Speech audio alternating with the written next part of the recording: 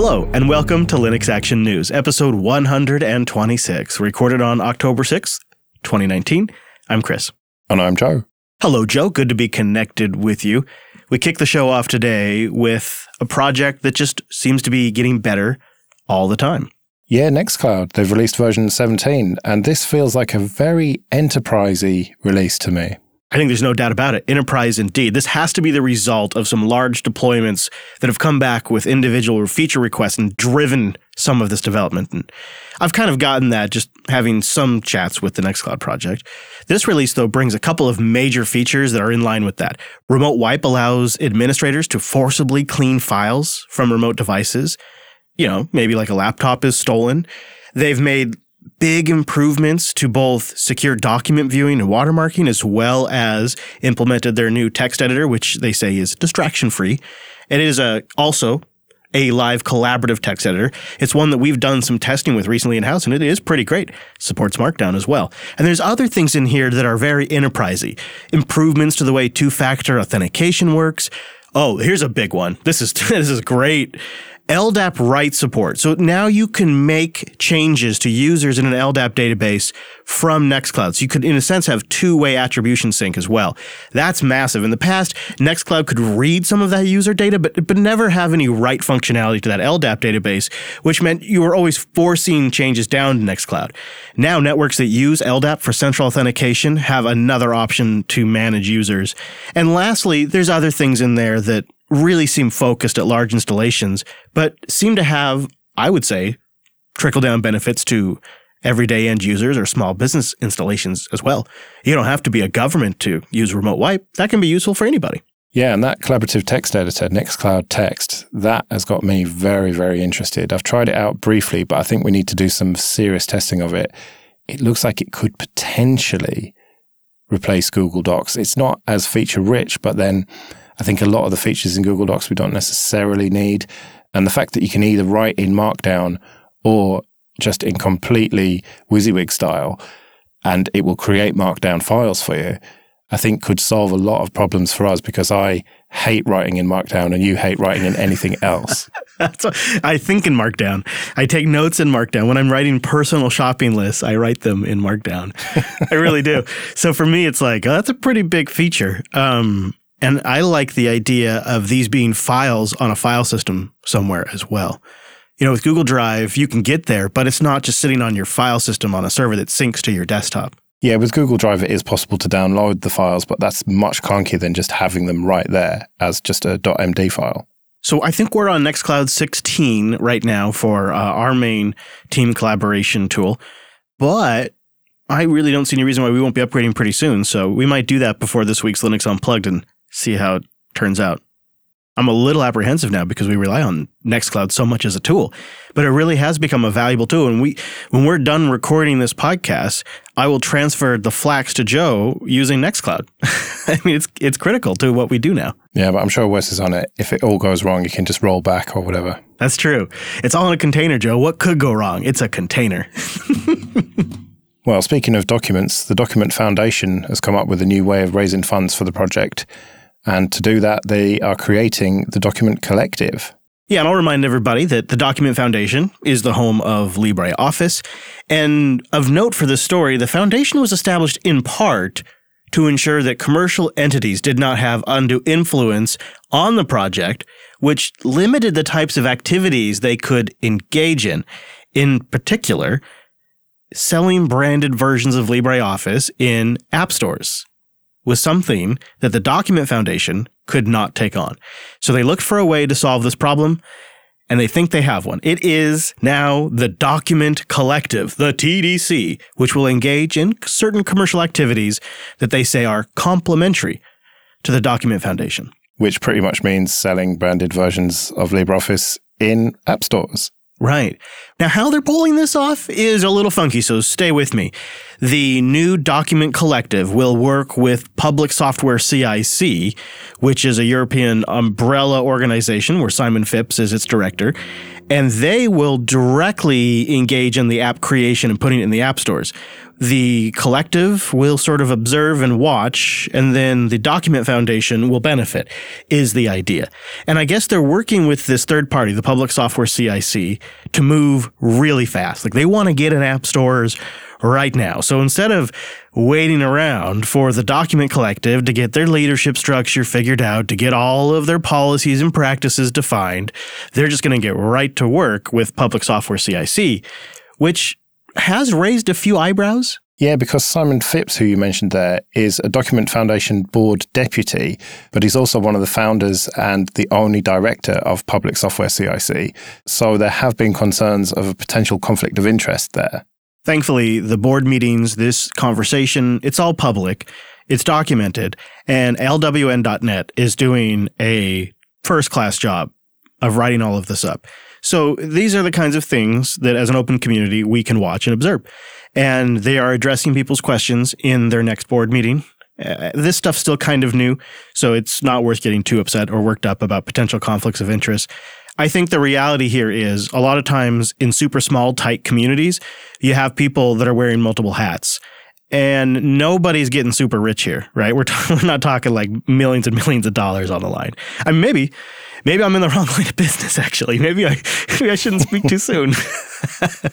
Well, it's worked out pretty well for Krita, selling that in the Steam and Windows stores. One of the devs actually commented on an LWN article saying that they make 8 times as much selling Krita in those stores than they get from donations. And the donations are about 30,000 euros per year. So we're not talking just pocket change here.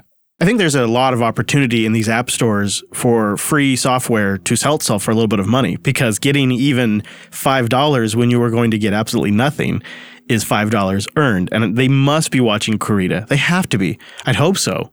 I hope they're watching other projects to see what they're doing to stay financially stable and viable and sustainable, and try to take some action when they see something successful.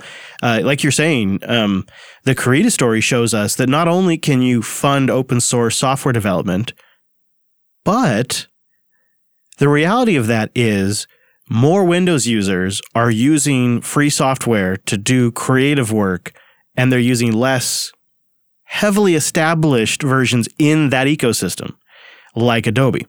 And I don't know if the numbers are true or not, but I've heard very high numbers for Windows usage, particularly on Windows 10 because of that App Store, like phenomenal success for the Krita project. That is a bit of a story that's not being talked about. Now, I haven't verified the numbers, so I'm not going to share them, but if they are accurate, they are way beyond anybody's wildest expectations. So there could be some real fire to that smoke. Yeah, and I can see LibreOffice doing equally as well, because there's probably more people who need an Office suite than need an art program. But it does beg the question, who would buy something that you can download for free from a different website? Does the convenience of going to the App Store really make it worth spending $15 or $25 for something? I don't know about $20, but I'll tell you, there is a real convenience on the Mac side. When we loaded up a system for editing back in the day, you would just open up the Apple App Store, you would go to your Purchase tab and just hit install, done.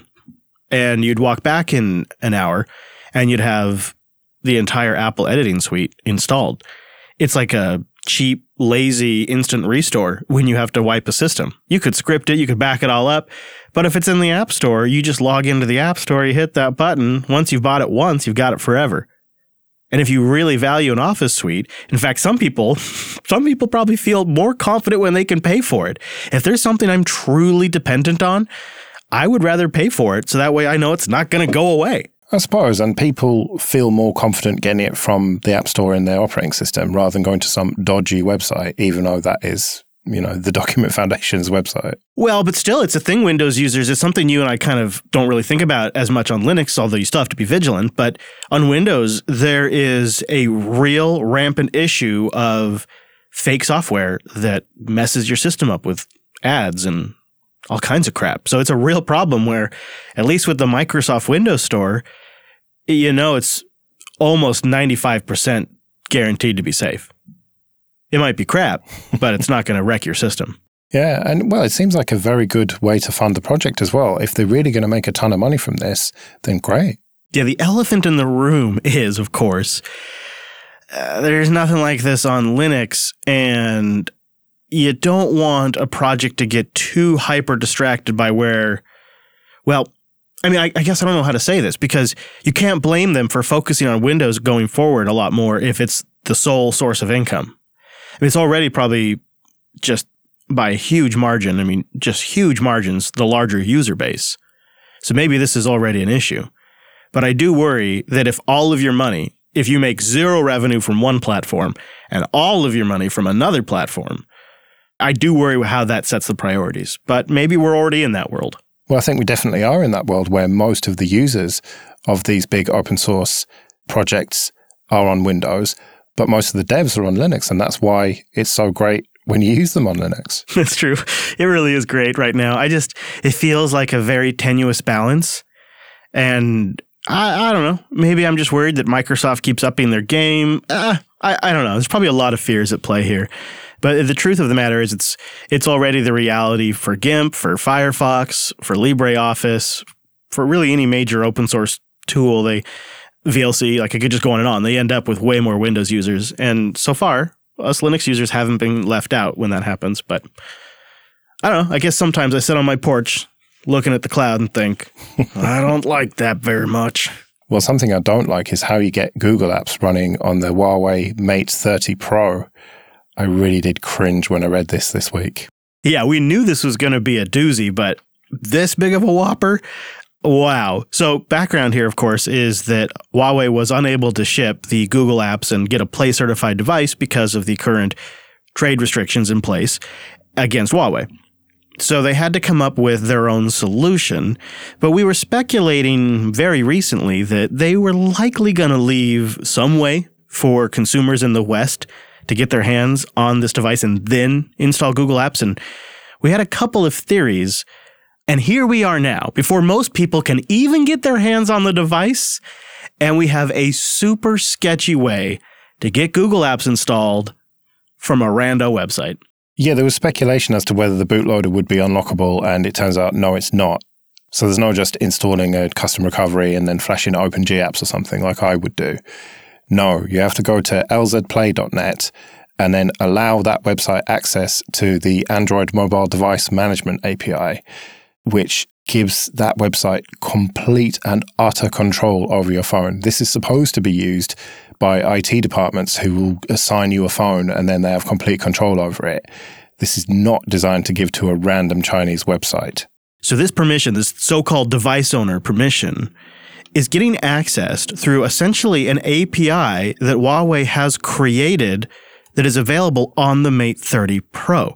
It's really something, and how LZ Play even knew about it before the device was shipping is rather confusing, because the only way you could find out currently is by reading the docs, which are in Chinese, and require that you have permission and sign an agreement with Huawei. Once you do that, you will discover that Huawei has implemented Android's MDM APIs and added 2 extra permissions for a device administrator that LZ Play is utilizing. One is MDM install sysapp, and the other is MDM install undetachable app. Now, this is the interesting part. With this system, an application that lives in user space can be signed as a system app, and the Android OS will treat it as if it's running from the read-only system partition and give it full permissions of the device forever, indefinitely. There are ways you can remove it once you've done this, but if you do not, this LZ Play stays and remains a full device administrator indefinitely. Yeah, and how many people are going to remember or even realize that they should disable it afterwards? Because what I'm picturing here is someone has bought the phone assuming that it would have Gmail and Maps and everything on there and the Play Store. Then they get it out of the box and start using it and realize, well, hang on, there's no Google Apps here. Somehow stumble across this website through a bit of Googling, allow it all these permissions, get the Google Apps, and then just start using them. And then potentially whoever is running LZ Play has got access to their phone indefinitely. In the link that we have in the show notes, R speculates that perhaps Huawei is aware at some level of LZ Play just simply because they were so ahead of this secret API that nobody would really know about. But they contacted Huawei for a comment on that, and they say, no, we have no affiliation. But This is interesting in the sense that this is something that never would have happened on a phone with Google Play, since one of the requirements of licensing the Google Play apps is the adherence to the Android compatibility definition document, which clearly outlines that you do not do things like this. And so if you want Google Play apps, you have to go through the certification, and you can't do these kinds of things. And so they took the immediate opportunity to add this security flag that makes this possible. I actually think it's great. I mean, not necessarily by getting from some rando website, but if I could use this myself somehow to get Google Apps on a Mate 30 Pro, it would just put it on my consideration list. It goes from probably not going to spend that kind of money on a device that can't navigate me properly to if I could get that device and try it out at some point. I like that. I kind of think the idea of Android devices that don't ship by default with Google Play stuff, but have the option to install them would be a perfect setup for me. Well, yeah, but not like this. Surely you want them to just have an unlockable bootloader. Well, yeah, for you, that's the easy way and probably the right way. But nothing's easier than going to a website and pushing a button, Joe. Yeah, but sometimes easy isn't best, is it? No, definitely not in this case. Not for a device that important either. But it's a very fascinating story, the way those APIs got added and then LZ Play knew about it so fast. But it'd be a bad move for Huawei. Google's already shut it down. They have Play Protect. They can detect the device you're on. And from what I've read, it has shut down most of the fancy Play apps, like the Play Store itself now. So even if you use that to get the Google apps on your Mate 30 Pro, Play Store won't work. Well, I've said it before, but I'm sure Huawei are regretting their decision to lock down their bootloaders. Why don't we mention an Android Zero Day right now that impacts multiple devices, including the Pixel? Yeah, this was discovered by Google's Project Zero team, and they actually did patch this vulnerability once before, but it seems to have resurfaced. I guess regressions happened. Back in December of 2017, they found it and fixed it, but newer versions after that have been found to be vulnerable since Android 8 or later. So Pixel 2 has affected the Huawei P20, a few Xiaomi devices, the Moto Z3, and the Samsung S7, S8, and S9 are also impacted by this. And it appears that it is being used in the wild. So you have Google's Project Zero team who found the vulnerability, like you mentioned, and then they coordinate with their threat analysis group, TAG, which is another division in Google that goes out and does real-world research to discover how this vulnerability was actually used in the real world. And they came back and said that they believe this Zero Day was the work of an NSO group, a well-known Israeli-based company that sells exploits and surveillance tools to state actors as well as others. So they really do a comprehensive job now. Here's all the affected devices. Here's the versions. Here's where it was introduced. And then they hand it off to another team that comes back with a full report of how it was actually used in the wild. I mean, this is next level stuff here. It is worth saying that a spokesperson from NSO said, NSO did not sell and will never sell exploits or vulnerabilities, so they are completely denying involvement in this. Yeah. Who knows? Although I have a sense that Google is the kind of company that probably measures twice before they name drop somebody, but who knows?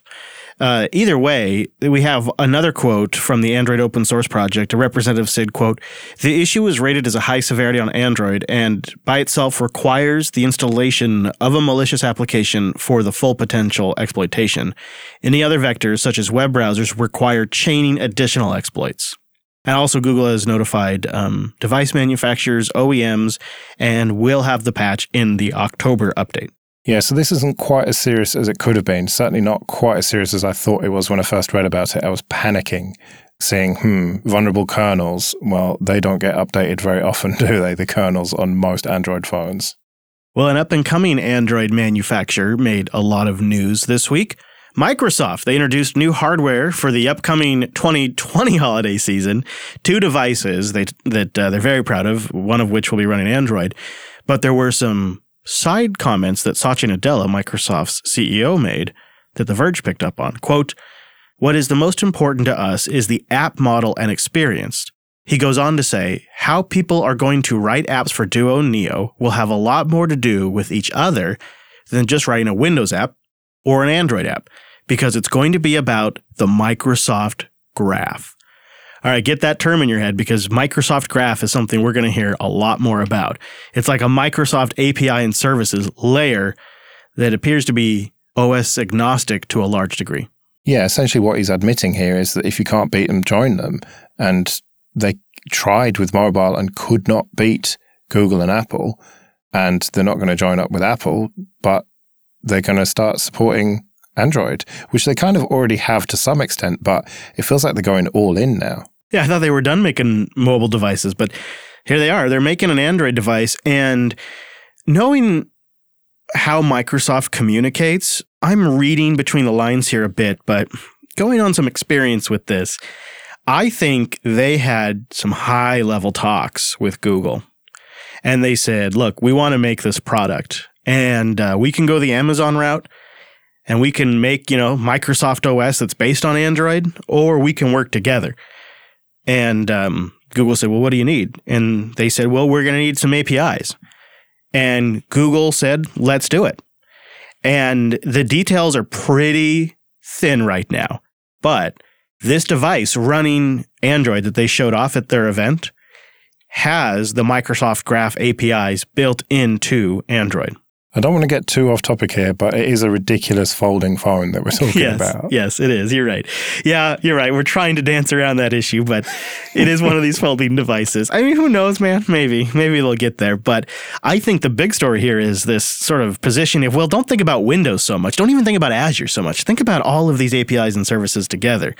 That's a decent-ish way to think about it, I guess. I don't know if I buy the headline story, though, that Windows doesn't matter. I think Windows is still a nice wedge in their strategic portfolio.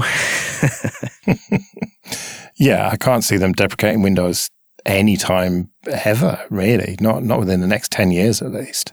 You know what it is they want the apps. They want all those apps that are getting developed for Android and the web. That's why they switched Edge to a Blink backend. That's why they're working with Android. They want their devices and their services to have all of these apps, all these developers who need all these back-end services and all these nice practical workstations and stuff like they want in that action. Yeah, and ultimately they have to think long-term. They moved far too late on mobile and it just didn't work out for them. And so they have to think, well, what are the trends going to be over the next 10 to 20 years? And we don't want to get left behind on that. Mm-hmm. And it may require that they put their pride aside and work more with Google. And you wonder if the success they're having, supposed success they're having with Edge, and the fact that Google's handled that pretty well, like there hasn't been a big public spat, there hasn't been any balls taken and gone home. Like there seems to be a working relationship. Some of the changes Microsoft has introduced have even been upstreamed into the Chromium project. And so perhaps that led the way to further collaboration, or at least maybe a willingness at management to proceed further. And now we're seeing this work with Android. Who knows? The Verge has like a lot of aspirations for where they think this is going. They think this is going to be the future. We'll link to that story in the show notes, but I'm a little more moderate on this one. I think it's Microsoft being extremely practical here. And they'll leverage Windows when it serves them to, rightfully so. And they'll work with Google and they'll use Android when they have to as well. It's very pragmatic. And it leaves a lot of us scratching our heads because I think a lot of people in our community work from a point of passion and scratching an itch. And so it's just a different set of motivations. And they don't really care what device consumers are ultimately using as long as it's connecting somehow to Azure and making them some money. Yeah, I think that's it. But it's still like they're such a large company. There's so many people. There's so many things they're working on. Like they just recently announced that the Microsoft Game Studios will exclusively, I could be getting this wrong, I don't follow it, but I'm pretty sure they announced they're going to exclusively focus on Microsoft platforms. Well, there's no love for Linux in there. But at the same time, that doesn't necessarily mean that as a business as a whole, they're anti-Linux. It just means that one division is taking a certain competitive strategy. And so I think as Linux users, we're left observing and often finding these weird mixed messages. And it creates a bit of this conundrum, like what's really going on here? But when you take it all in total, you can prescribe absolutely pragmatic, economic motivated reasons for their actions. And I can't remember the old idiom, but it's something to the effect of usually the simplest reason is the truth. I think that applies here. Yeah, Occam's razor, it's called. I knew you'd know, Joe. I knew it. It has been a big year, and it was a big week. I don't think I'll be getting a foldable Microsoft device running Windows X or Android anytime soon, though. Well, looking at the photos or mock-ups, whatever they are, of that folding phone, it looks like it's two separate screens rather than one horrible plastic screen where if you breathe on it, it breaks. So maybe it'll actually be decent. They may have the winning approach here. I think LG tried something similar, and it's more like dual monitors than it is one foldable device. So all of the strain is on the hinges instead of on the screen. And that does seem like it'd be a lot more sturdy.